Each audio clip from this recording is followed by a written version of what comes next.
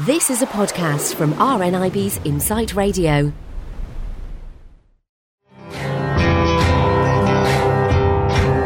I only drank a few little droplets.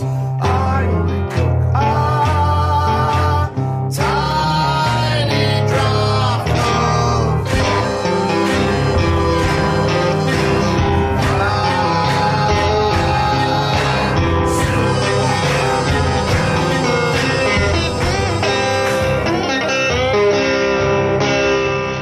You're listening to a clip from The Vile Stuff, one of the songs from experimental folk singer-songwriter Richard Dawson's latest album called Nothing Important.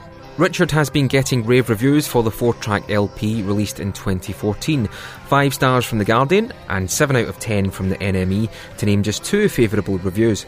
I recently spoke to the musician and artist from Newcastle to talk to him about his music, performing live, and his own personal experiences of having a rare eye condition.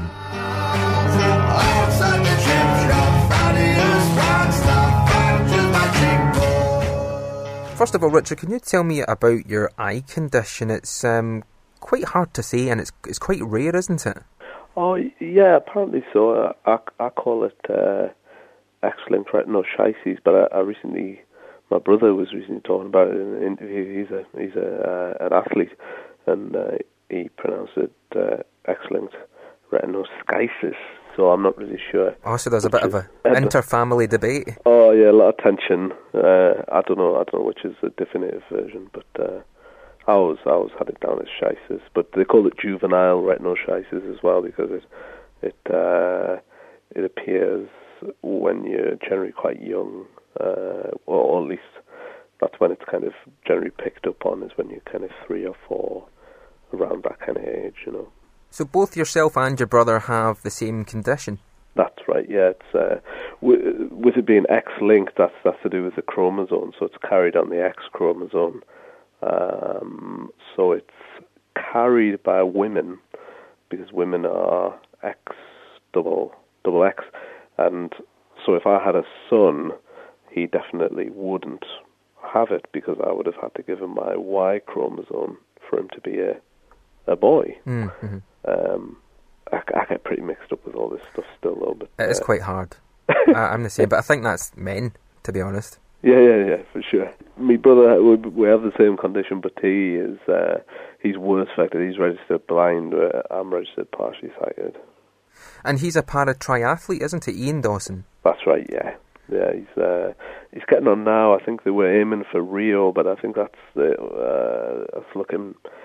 not looking so lightly now. They kind of changed a lot of the criteria, and so he's probably not going to make it to the next Olympics. But he's been in the Paralympics a couple of times and world champion and stuff like that.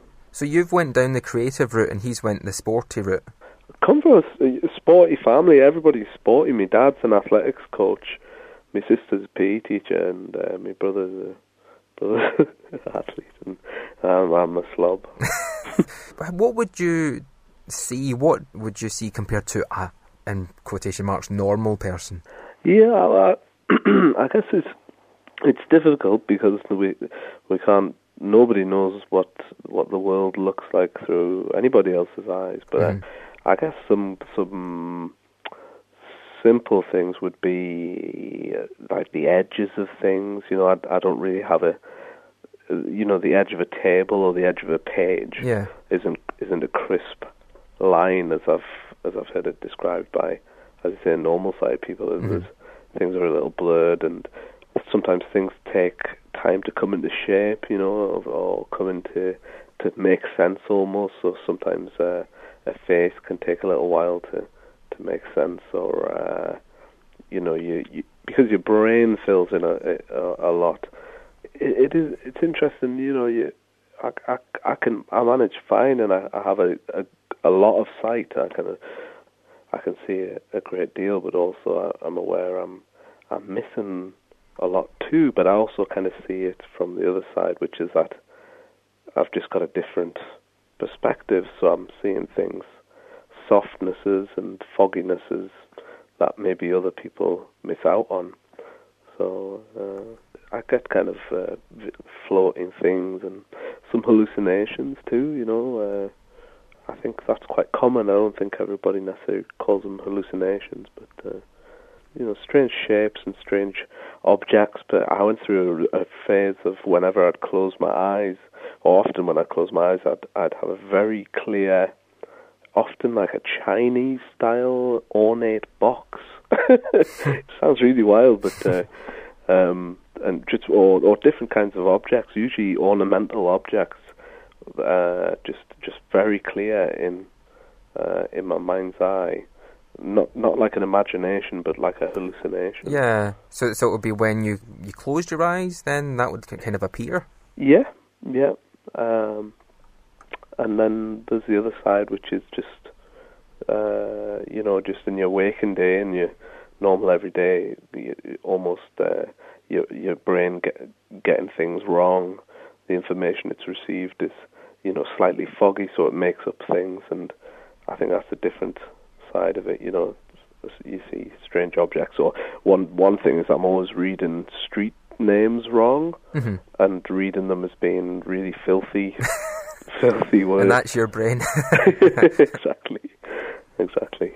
In terms of music, Richard, when did you first become involved and interested in music? I always was. I remember, like, some of my earliest memories would be being in the car with my dad, and he had, you know, like one of those little plastic suitcases, you know, like the mini kind of false leather tape cases, and he just used to play those 20 or 30 cassettes on a loop, and he just recorded it all off the radio, and it was, you know, mainly 60s stuff, and so I remember, like, that was Jimi Hendrix and the Beatles and stuff like that, and then some heavier stuff. So I remember, really enjoying singing along to those kind of things in the car, and then my sister got into kind of Michael Jackson at first, and then it was Iron Maiden. So those were probably the first big three: Hendrix, Michael Jackson, and Iron Maiden. And I always remember liking music, you know, always wanting to perform right from being, you know, 7. When did you actually pick up a guitar and start to play then? Well, my dad had one, so I had to go on it when I was probably 9, 10, but I wasn't really allowed to, you know. I would sometimes sneak in and have a little pluck, but I think it was my 13th birthday, I'd asked, I really wanted a drum kit. I wanted to be a drummer, and my dad wouldn't have a drum kit in the house, so he got us a guitar instead. How would you describe your approach to your lyrics? You seem to draw upon like real life personal experiences, and songs like the Vile Stuff, you know, that sounds like something that was very personal and a very kind of specific time in your life. I guess I don't want to go into too much detail about the songs. I kind of want to, you know, I wouldn't want to explain anything per se, but I think I kind of start from what, you know, things that have maybe happened to me or people I know, and then hopefully try and make something that's not just limited to that one experience, you know, that it could be fluid enough that it could have a number of different meaning for whoever wanted, you know, so that each person can bring each listener can bring their own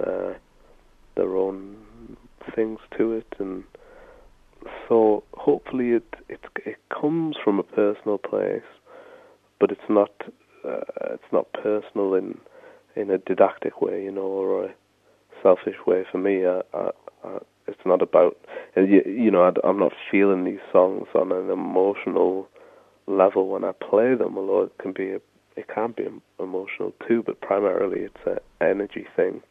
Maybe I'm saying too much. So you're quite happy for people to have their own interpretations of your own music? Yes, sure. I mean, I think it would be really, if I was making something that it were clear.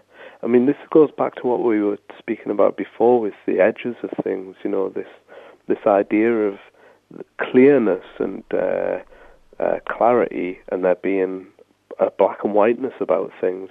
I don't see that as being how the world is. You know, I don't. That doesn't ring true for me. Fog and blurriness. I can't remember who said it, but there was somebody a lot smarter than me said the only true image is a blurred one. So the idea that I would make something that would be didactic or telling somebody what to feel or think would be really hopeless. I think I wouldn't like to. I wouldn't like to do that. I hope I'm not being too obtuse. Not at all. Not at all. It's not my aim. I'd love to be clearer, but I think that it's important not to be, because that's a part and parcel of some of the questions I'm trying to ask, or some of the things I'm interested in. And that's the beauty of music, though, isn't it? We all have our own interpretations of songs. You know, we can attach moments and memories and things in our own lives to a song that the world enjoys. Yeah, for sure. Well, Richard, it's been a pleasure to talk to you today, and thank you very much for joining me on Insight Radio. Likewise.